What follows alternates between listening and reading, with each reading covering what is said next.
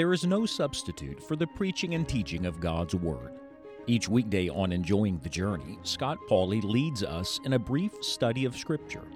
Today, on the Weekend Pulpit, we are happy to share a full-length Bible message given through Scott's pulpit ministry. These messages were recorded live in a local church or gospel event in recent days. It is our prayer that the message will be a help to you today.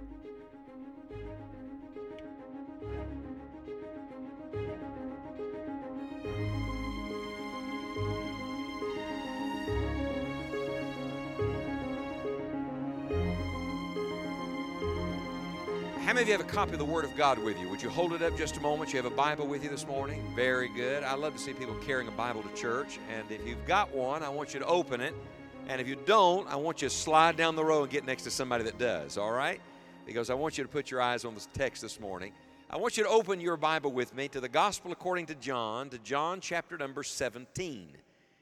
And once you get there, if you've got a little Bible ribbon or marker of some type that you use in your Bible, I want you to mark John 17 because for the next 3 days, if the Lord will allow us, we're going to live in John chapter number 17.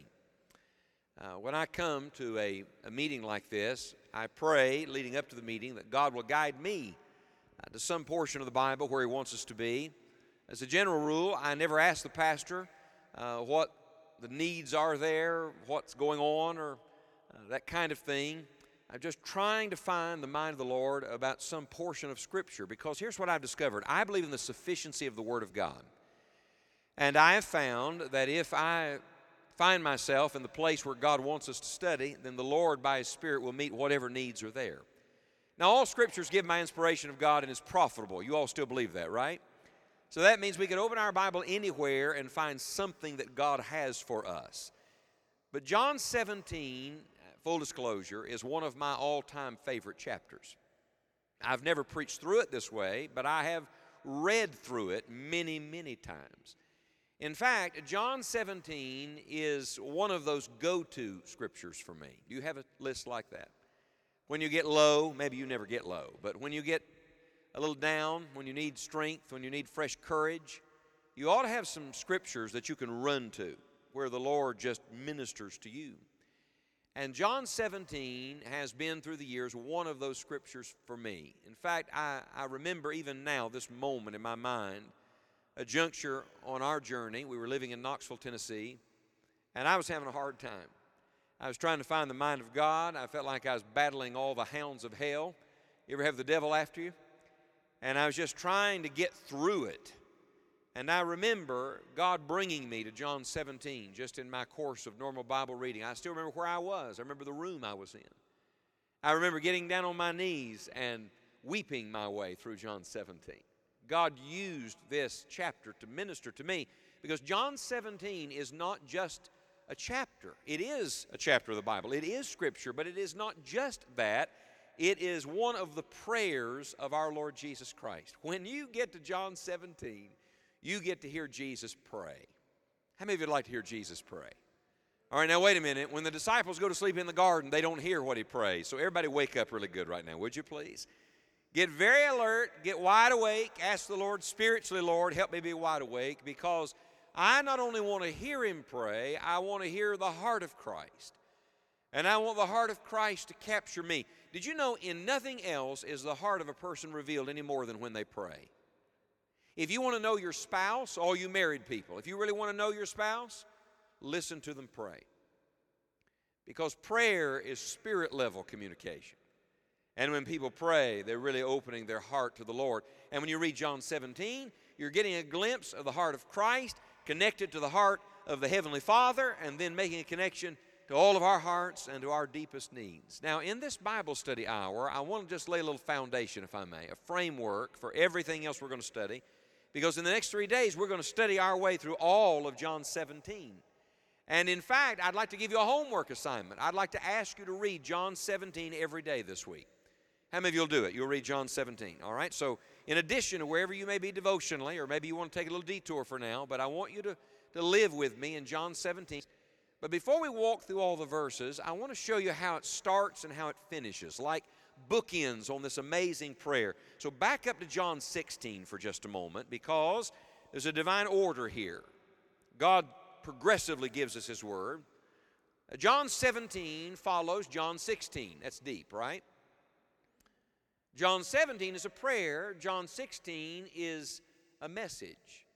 Jesus has been teaching His disciples. He concludes His words to them from John 14, 15, and 16, and then immediately launches into His prayer in John 17. Look at how it ends in John 16, verse number 33. These things I have spoken unto you, that in me ye might have peace. In the world ye shall have tribulation. Stop, lift your head, and look at me just a second. How many of you know that is true? In the world ye shall have tribulation. Oh, but I want to stop and say, I sure am glad He didn't stop there. But, isn't it wonderful when the Lord butts in? But, be of good cheer, I have overcome the world. Immediately my mind goes to 1 John, greater is He that is in you than he that is in the world. So is the world bad? Yes or no? Let's try that again. Is the world bad? Yes or no? Yes. But the Lord's always good. Are times difficult right now? Yes or no? Yes. But the Lord's grace is sufficient. Are there things going on in this world that you can't figure out and you can't fix? Yes or no? Yes. But the Lord is still where He's always been, seated on the throne of the universe, and He has everything under control. Be of good cheer. And isn't this wonderful? Jesus ends on a note of cheer. And not a down note, on an up note. I meet so many Christians when I travel. I call them Eeyore Christians. You know who Eeyore was? Everything's bad. It's always on a down note. May I say to you, the Lord never finished His messages on the down note. He always lifted us on the up note to Him. He literally ends with this note of hopefulness. The tone of the message is one of cheerfulness. And then, look at chapter 17, verse 1. These words spake Jesus, and lifted up His eyes to heaven and said, Father, the hour is come. Glorify Thy Son, that Thy Son also may glorify Thee. Isn't that interesting?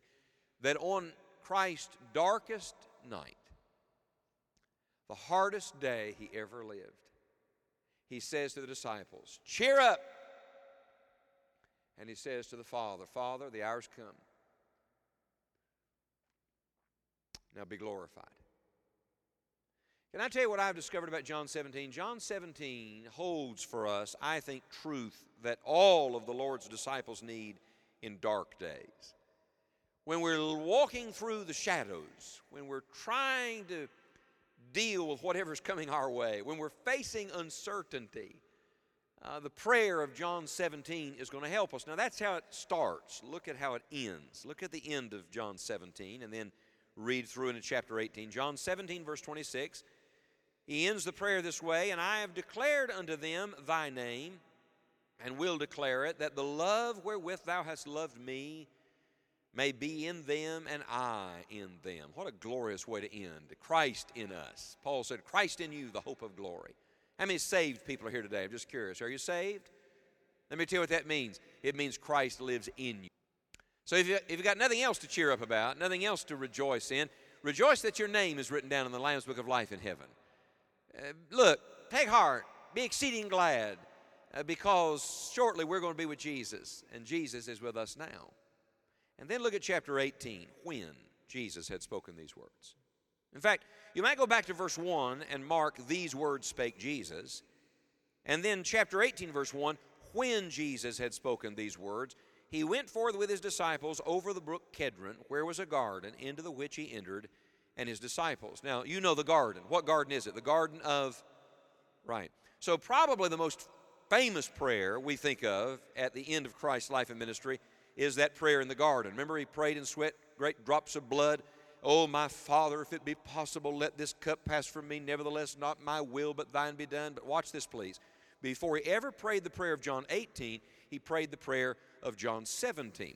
Before He ever met with the Father in the prayer closet of the Garden of Gethsemane, He was actually praying His way across the Kedron Valley, across the brook, going into the Garden of Gethsemane. Prayer was not something he did on occasion. Prayer was a whole way of life to our Lord Jesus Christ.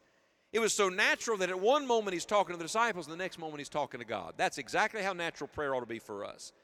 It not just be something you do, it ought to be the way you live. That's why the Bible says pray without what? Ceasing. It's the only thing we're told to do in Scripture without ceasing. And our Lord, like in every other area, is the perfect example of that to us. Would you like to get your prayers answered?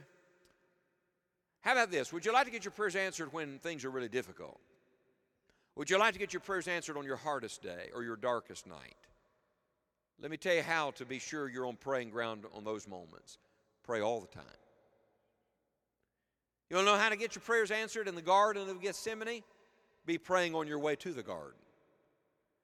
You see, you can be sure that you are in tune with God in the midst of your suffering and your difficulty when you live in tune with God every day of your life. And John 17, I'm convinced, is a prayer of our Lord for us and a prayer that we ought to make our own every day. In fact, you might want to take your pen and write over John 17, the Lord's Prayer. Would you just write that, the Lord's Prayer? Now, typically if I said, what's the Lord's Prayer? Everybody says, oh, the Lord's Prayer is, Our Father which art in heaven, hallowed be thy name, thy kingdom come, thy will be done. Now, that's not really the Lord's Prayer. That was the model prayer that the Lord gave to the disciples. I can prove that to you. The Lord never had to pray that prayer. Study that prayer carefully. Forgive us our debts as we forgive those who trespass against us. Let me ask you this. Did Jesus ever have to pray for forgiveness? No, because he never sinned. So that was not his prayer. That was our prayer. That was the model prayer he gave to us. If you really want the Lord's Prayer, you've got to study John 17, because John 17 is the great high priestly prayer of Jesus. Would you come with me? Come on. Let's follow our great high priest. He's passed into the heavens now. He's seated at the right hand of the Father, ever living, making intercession for us. But in John 17, our high priest goes beyond the veil and into the throne room of heaven, into the Father's throne room, and he communes with God. Would you like to hear what it is that he prays? I hope when we're done with our study this week that John 17 will so come alive to you that long after this revival meeting is over, long after you forgot who the preacher was this week, and long after you have misplaced the notes that you write down from the sermons, John 17 will be something you read and reread and reread and meditate on, maybe even memorize it. I hope it'll be a prayer that you make your own and that you pray your way through. It is truly my favorite prayer. You know, there are familiar prayers. God is great, God is good, and we thank him for our food. That's pretty familiar. We teach our children to pray when they're just very little. Now I lay me down to sleep, I pray the Lord my soul to keep. That's pretty familiar. The truth is, even when you get older, there are familiar prayers. How many of you find yourself sometimes in your prayers just saying the same words? Be honest. Would you raise your hand? Yeah. We get in a rut, don't we? Dear God, bless the food. Thank you for it. Da, da, da, da, da, da. Dear Lord, help me today. I really need this. Da, da, da, da, da. We just go through the motions. These are very familiar prayers. And that's not all bad. It can become vain repetition. And then in the Bible, there are lots of famous prayers. Study the prayers of David. Study the prayers of Moses. Oh, Lord, show me now thy way that I may know thee. That's a famous prayer. There are lots of prayers. But this is my favorite prayer. And the reason it is my favorite prayer is because it is our Lord's Prayer. He prayed many prayers, but this is the longest, most extended prayer we have of the Son of God to the Heavenly Father. And I love this. Would you like to know the real reason it's my favorite? Because in John 17, he prayed for me. Don't you love to find yourself in the Bible? You know, when you come to the Bible, you see God, but you also see you. It's a lens on the Lord, and it's a mirror on you. Everybody look back at John 17 again for just a moment. Mark something in your Bible. I want you to mark in verse 9, I pray for them. You're going to find the basic nature of this prayer. It's an intercessory prayer. He's praying for the disciples. I pray for them. Read that with me, would you please? I pray for them. One more time. I pray for them. All right, so he prays for the disciples. I'm talking about Peter and James and John, all the rest. Everybody but Judas is with them now. There are 11 men with him. He's praying for them. Somebody said, oh, I would love to have heard Jesus pray. And even more, I would love to have heard him pray for me. Well, good. Hold on to your seat. Come down to verse number 20. Neither pray I for these alone, but for them also which shall believe on me through their word. Would you do something? Take your pen and write next to verse 20 your name. Right in the margin of your Bible. Just cite your name right there in the margin of the Bible. You do no disservice at all to it, because in verse 20, watch this, Jesus was praying for you. What do you think about that? On the cross, he prayed for you. Father, forgive them, for they know not what they do. We get in on that prayer. But I want to tell you, before Jesus ever went to Calvary, he was already thinking about you. Do you know why? Because that's how you got saved. He said, I pray for those who will believe through their word. Do you know how you got saved? One of those first disciples told somebody who told somebody who told somebody who told somebody who told somebody who told somebody who told somebody who told somebody who told somebody who eventually told you. How many of you are glad they told you? Which means that our Lord was looking all the way down the line and seeing all these generations of people who would come to faith in Christ because these disciples were kept and made known his truth. And Jesus prayed for me. Today, I've had some people say to me, we're praying for you. That's very meaningful to me. I call home, and my wife says, I'm praying for you today. That helped me. My kids will send me a text, Dad, praying for you. Oh, that puts fresh courage in me. But I found something better than that. If nobody on earth remembered to call my name to God today, I mean, nobody prayed for me today. I know one person who prayed for me today because Jesus is praying for me. He's praying for you. Robert Murray McShane said, if I could hear Jesus praying for me in the next room, I would not fear 1,000 enemies. Then he stopped and said, but the distance makes no difference. He is praying for me. You may not be able to see him, and you may not be able to hear him, but I want to tell you in the authority of John 17 this morning that Jesus Christ has prayed for you, is praying for you, and will continue to pray for you. This really is my favorite prayer. May I give you just some basic things, some general impressions about John 17. I'd like you to write them down somewhere. So would you find something to write on and make a little list, because I think this will help you process this chapter this week and think a little more about what God has for us in this prayer. Number one, I want you to write down that this prayer has principles that we need to know. It's a teaching tool. You learn a lot in prayer. And this prayer is full of principles. I mean by that spiritual truth that God wants each of us to know. For example, notice when it was prayed. It was prayed immediately after our Lord's final discourse to his disciples. I wish I had time to do this. I really do. I wish I could study with you John 14, John 15, John 16, and then John 17. Because I think if you could read it all together, in fact, you may take this challenge this week. Don't just read John 17. Spend some time in the 3 chapters that precede it. You'll see how it all grows and flows together. Because basically, our Lord is teaching these disciples, I'm getting ready to leave you, but I'm not leaving you alone. No, I'm leaving you truth, and I'm sending you the Holy Spirit, which means you're going to have everything you need to be victorious in dark days. And then it's on the heels of that lesson that he gives in John 14 through 16 that he prays this prayer in John 17. It is really like the divine exclamation point on everything he's just said to them. I was thinking about this morning, Pastor. You know, for me as a preacher, I don't know about you, but as a preacher, I would say if somebody really pressed me and said, when do you pray most over your messages? I would say, before I preach. And I got convicted about it, really, because I got to thinking, if you look at our Lord's example in the gospel records, he tended to teach and preach. I think he prayed before, but when he was done, he would go apart into a mountain to pray. He would go away from the people to pray. Or here, he prays over these disciples that he's just taught. And it dawned on me that I think a lot of times my prayers as a preacher and as a teacher are motivated by transparent with you. Oh, dear God, please help me not fall on my face today. Lord, please let me not be embarrassed. Let me get through this. Let me get this out. But our Lord, that wasn't what motivated him at all. No, he would plant the seed and then he'd water it with his tears. He would plant the seed and then cover it in prayer because he knew that was the pivotal time for the hearers. We may pray a lot for ourselves before we preach, but we ought to pray a lot for those we give the truth to after we preach and teach, because that's when the devil wants to swoop down and catch the life-giving seed away.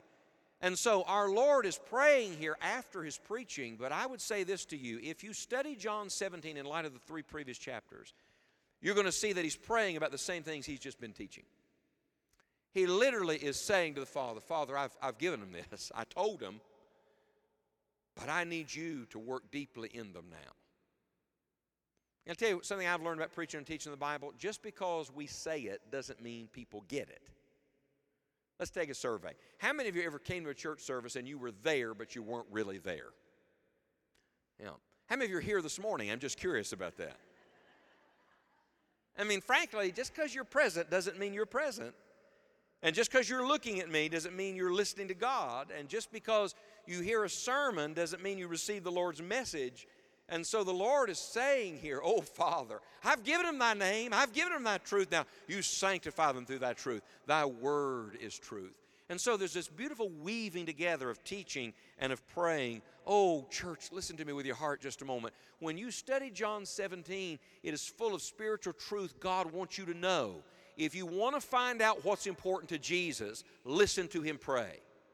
If you want to know what God wants for you, listen to him pray. For example, look at John 17 just for a second. Let me show you a couple things. Look at verse 3. This is life eternal, that they might know thee, the only true God, and Jesus Christ, whom thou hast sent. I think that's the greatest definition of eternal life in the Bible. If somebody said, what is eternal life? Jesus defined it. It's to know God and Jesus Christ. That is eternal life. The greatest knowledge in the world is the knowledge of God. So what's one of the principles God has for us to know? He wants us to know God. How about verse number 7? Now these have known that all things whatsoever thou hast given me are of thee. He wants us not only to know God, he wants us to know the things of God. He says in verse 8, they've known surely that I came out from thee. So what is it God wants us to know? He wants us to know him. He wants us to know about the Father, and he wants us to know about the Son. By the way, if you think we're leaving out the Holy Spirit, only the Holy Spirit can help you know the Father and the Son. So he wants us to know the fullness of God. Something else God's teaching us here. He wants us to know about this world and about the world to come. Read John 17. Now, we're going to study it, but read John 17. He talks about the world they're living in, which was pretty rough at the time, just like our world is. And he also talked about eternal things and the world to come. He wants us to see both time and eternity. He wants us to know something about spiritual conflict and about divine resources. John 17 is a battle chapter. I mean, he's doing battle in prayer. That's where the battle's won or lost, you know. And he taps into the divine resources of Almighty God. These are the principles God wants us to know. Would you pray right now? Don't even bow your head, just from your heart. Would you just pray right now? Dear God, help me know this week what you want me to know.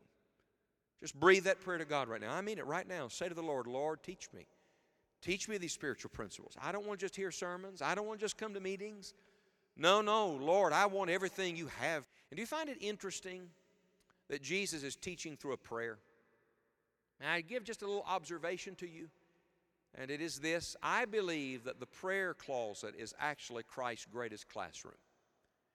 That the deepest spiritual truths are learned not sitting listening to a guy like me. The deepest spiritual truths are always learned on your face in the presence of a holy God. That's where God speaks to people.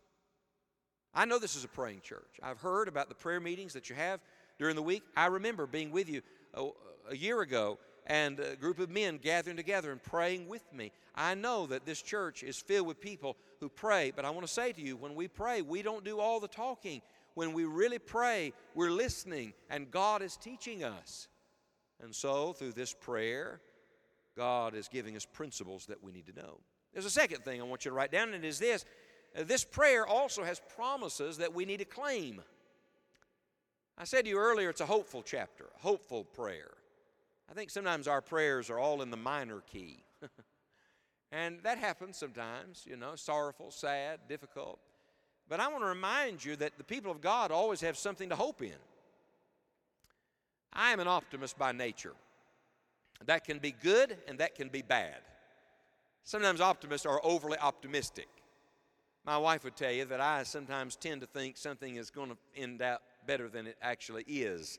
Overly optimistic. How many optimists are in the room today? I'm just curious. Optimists, God bless you. How many pessimists are here and are proud of it? Would you raise your hand? Yeah. Handful of folks, God bless you. How many of you are afraid to vote this morning? Would you raise your hand, please? Yeah. Do you know what the difference between optimism and faith is? There's a difference between optimism and faith. Optimism hopes the situation will get better. Faith hopes in the God who's always good. There's a difference. So you can be optimistic and say, it's going to get better, brother, and it might not get better, brother. Because optimism doesn't change the reality. Let me tell you what faith does. Faith says, if the situation doesn't get better, I just believe God is always good and God's going to take care of us. Now remember where he's going. He knows where he's going when he prays this prayer. The disciples don't know. He knows he's headed to Gethsemane. He knows he's headed to Gabbatha. He knows he's headed to Golgotha. He knows he's headed to a grave. And yet, it's on that night that he prays this prayer. And when you read John 17, it's full of hopefulness and expectancy and faith and the promises of God. Can I tell you some of the promises in John 17 we ought to claim? Write them down here. There is the Father's power. I mean, immediately when he begins John 17, where does he run? Father. By the way, that's a good way to start your prayer, Father. If you're a child of God, Father. You say, I feel like such a weak little child. It's okay to feel like a child as long as you know who your heavenly Papa is. Abba, Father. That's why Solomon said, I feel like a little child. I don't know how to go out, how to come in. And his heavenly Father answered back and said, it's okay. I'm going to give you wisdom. And so when you read John 17, repeatedly we're taken back to the Father. I'll show you that a little later today. We have the Father's resources. We have his power. And then we have the Son's joy. Right in the middle of this sad night, he says, I want them to have in verse 13, my joy fulfilled in themselves. Isn't it wonderful that even in sad days you can have a glad heart? I still believe you can have a Song of Solomon heart in an Ecclesiastes world. We are living in an Ecclesiastes world right now. Vanity of vanities, saith the preacher, all is vanity. What is Song of Solomon? It's full of love and light and joy, of intimacy with Christ. I'm going to tell you something, church. You may not be surrounded by lots of happy people, but you can keep a happy heart if you'll learn to live in the presence of God. And then you have not only the Father's power and the Son's joy, you have the believer's final victory. When you come to the end, how does it end? It ends with us being one with Christ and one with the Father and with Him forever. I mean, it's beautiful. The theme of this prayer is positive and the tone is jubilant. And friends, it's time for God's people to get back on the sunny side. I meet a lot of Christians who are on the right side, but they're not on the bright side. You ever meet somebody like that? Bless God, they believe the right thing, but they're perfectly miserable in it too. Now, they go to a church that preaches the Bible, but they have none of the joy of Jesus. And I tell you, my friend, when you hear Jesus pray and His prayer affects you and you get in step with His prayer, when you get in tune with what Christ wants, I'm telling you something, the joy of the Lord and the victory of Christ will be yours. It's my favorite prayer because it has principles we need to know and promises we need to claim. And number 3, write this one down. This prayer has a pattern we need to follow. I believe John 17 is not only our Lord's prayer, it is a prayer that the Lord's people can use, a template for prayer. Let me show you what I'm talking about. First of all, our prayers should look upward. How does the psalm, or how does the chapter begin? How does the prayer begin? Look at it. It begins with Jesus lifting His eyes. Would you mark that? He lifted up His eyes to heaven. Typically, if I say, let's pray, what does everybody do? Right, and that's good. Nothing wrong with that. Everything right about that. We bow in the presence of God. But in Jesus' day, it was very common for people to look up to heaven as they prayed. I'd recommend that to you every now and then.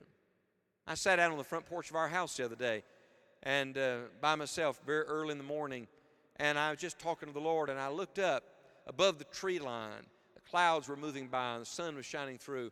And it just came all over me. I mean, it just dawned on me that the person I'm talking to is the God who sits yonder, not where I can see, but in the third heaven, where I cannot see, but He's over all of this. I'm going to tell you something. When you get into the throne room, you'll get a different perspective of your life. See, everything looks different from heaven's vantage point. And part of our problem is we pray just looking this way. No. Turn your eyes upon Jesus. Look full in His wonderful face. The things of this world will grow strangely dim in the light of His glory and grace. Prayer, first of all, has to look upward. You know what I fear? I fear that right now people are becoming so introspective. Now listen to me carefully. Did you know you can become so introspective, like looking at yourself and your sorrow and your problems and your difficulty and your emotions? You can become so introspective, you become almost morbid about it. You know, we just get bogged down in the muck and mire of this world, what we're wading through like molasses, and dear Lord, I don't know how we're going to make it. And the Lord says, get your head up. Get your head up. Stop looking downward and stop looking inward, and instead look upward. Dr. Robertson used to say, 2 men behind prison bars, one looked at the mud, the other the stars. And so where does this prayer begin? It begins with an upward look. In fact, let me show you something. Everybody hold your place here just a second. We're coming right back. With your left hand, go back to Psalm 5 with me for a moment. This is a good morning prayer. Look at Psalm 5. David said something very similar. Take this as your morning verse for a little while. Psalm 5, verse 3. My voice shalt thou hear in the morning, O Lord. In the morning will I direct my prayer unto thee, and will, say the last 2 words with me, church, look up. Would you mark that in your Bible? Through prayer, we must look up. And when should we do it? First thing, in the morning.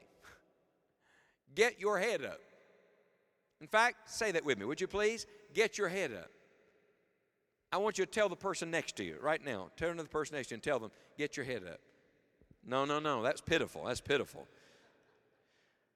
I've heard folks in nursing homes do better. Try it again, all right? Let's put a little Holy Ghost enthusiasm in it. Tell the sinner next to you. Come on, get your preaching finger out. That will help you. On the count of 3, we're all going to say it. Ready? 1, 2, 3. Get your head up. Good. Now turn to the person on the other side. Ready? Here we go. 1, 2, 3. Get your head up. Look back at me. What should God's people be doing right now? That's right. Look. You ever hear somebody say, chin up, chin up? By the way, just because somebody says it doesn't mean it's all better, does it? But watch. Spiritually speaking, if you apply the principle of looking upward to the Lord and get your eyes fixed on God, listen to me, God will give you a different perspective through His prayer. There's a second thing. Go back to John 17. After the prayer looks upward, secondly, the prayer looks outward.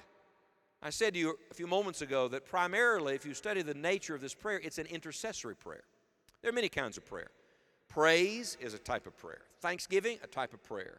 Confession of sin, a type of prayer. Petition, where we ask God for specific things, a type of prayer. But John 17, by and large, is intercessory in nature. This blows my mind. Jesus, on the hardest night of His life, is praying for others. Oh, wait a minute. When did God turn the captivity of Job? Anybody remember? When He prayed for his friends. I'm convinced if we did a better job of praying for others, we might see more of our own prayers answered. We get pretty selfish, don't we? We get so consumed with our need, and yet, watch this please, before the Gethsemane prayer, He is praying for Peter and for James and for John. And could I just give a practical application here? I'd like to challenge you to take John 17 and use it as a prayer list. I've done this. I've gone through it and identified 7, 8, 10 things, specific petitions He prayed for the disciples. I've prayed those things for my wife, for my children. This week, one particular one came to my mind, and I prayed that request for my children. See, you can always know you're praying in the will of God when you're praying the Word of God. You ever just read names to God? You say, I don't know how to pray for this person, all right? Find you something in Scripture, and on the authority of God's Word, pray that principle for that person. So, the prayer looks upward, the prayer looks outward, and then thirdly, write this down please, then the prayer looks onward. You see, he's praying his way to the finish line, all the way to the end. He's praying for eternal goals, for lasting things. Don't just pray for the present tense. No, pray for what God has in the future. God's people always have a future. And then let me give you one more thing to write down. It's my favorite prayer, first because it has principles to know and promises to claim and a pattern to follow, but number 4, this prayer also has a preparation that we need to learn. See, John 17 doesn't stand alone. The text has a context. And the setting of the story, as I've said to you already, is Jesus is on His way to the garden. Watch this, please. Prepare Him for betrayal. What would prepare Him to be forsaken? What would prepare Him for the great temptation of Satan in that garden? What? One thing, prayer. And what's going to prepare us for the uncertain days ahead? Only if we're people of prayer. Flip over to John 18.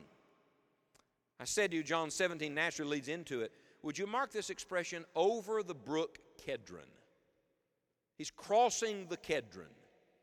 The Kedron Valley, also known as the Valley of Jehoshaphat, the Valley of Decision, was a place through the Old Testament that was associated with death and burial and lots of tough things. In fact, did you know the word Kedron literally means dark, obscure, black, or heavy? Sounds like a cheerful place, doesn't it? Some of you say, I'm getting ready to face some dark, heavy things, preacher. There's some things obscure to me right now. I'll tell you what you're doing. You're crossing your Kedron. By the way, did you know this is the exact same brook that David crossed? The first mention of Kedron in the Bible, it's the exact brook that David crossed when Absalom, his own son, had turned on him, and David had to run for his life. You read it for yourself in what Samuel wrote. He's barefoot, his clothes are torn, he's got ashes on his head, and he's going up the mountain wailing. Somebody says, that doesn't look hopeful. No, but listen to me. That was not the end of the story. And I want to tell you that where Jesus is crossing the Kedron is not the end of the story. And the only thing that's going to enable you to keep moving forward by the grace of God is if you and I truly learn to pray. Crossing the Kedron is never easy, but prayer will sustain you. I sent a message to a friend this week who's been going through a tough time. And I said to him, I've been praying for you and your wife. And immediately he texted back. He didn't know what I was meditating on, didn't know what I was preaching on today. He said this to me, prayer has sustained us. I like that. Do you need to be sustained? Do you need fresh courage? Do you need increased faith? Then I'm going to tell you what you need. You need to learn to live in Jesus' prayer and learn to make this prayer your own. Could I give you one little footnote that the Lord's taught me in the last few days, just thinking through this passage? And it is this. Did it ever dawn on you that when Jesus prayed this prayer, he did not get his prayer answered immediately? And we'll prove it. What did Jesus pray in John 17? He prayed that all of his disciples would be kept, would be sanctified, and would be used. Everybody knows that's a good prayer. Amen? The very next chapter, they all forsake him and flee. Ponder that just a moment. He just prayed over them. I mean, he just prayed a hedge around them and prayed God's greatest blessing on them, and they all forsake him and flee? Spirit indeed is willing, but the flesh is weak. But watch this. That was not the end of the story. They will all come full circle back to him. They will not only come back to him, they'll be closer to him than ever, and then they'll be mightily used of God to advance the cause of Christ to another generation. I tell you, Jesus always gets his prayers answered. And if you and I will learn to live in this prayer, we'll see great answers to prayer as well. I hope when we're done, it'll be one of your favorite prayers too. But I hope it'll be more than just a prayer you say, oh, that's one of my favorites. I hope it'll be a prayer you say, I'm going to make that prayer my own.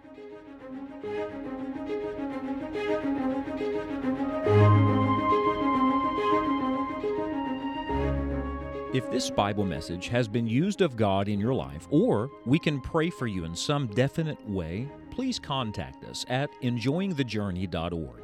We hope you will share the message with others who may also be encouraged by it.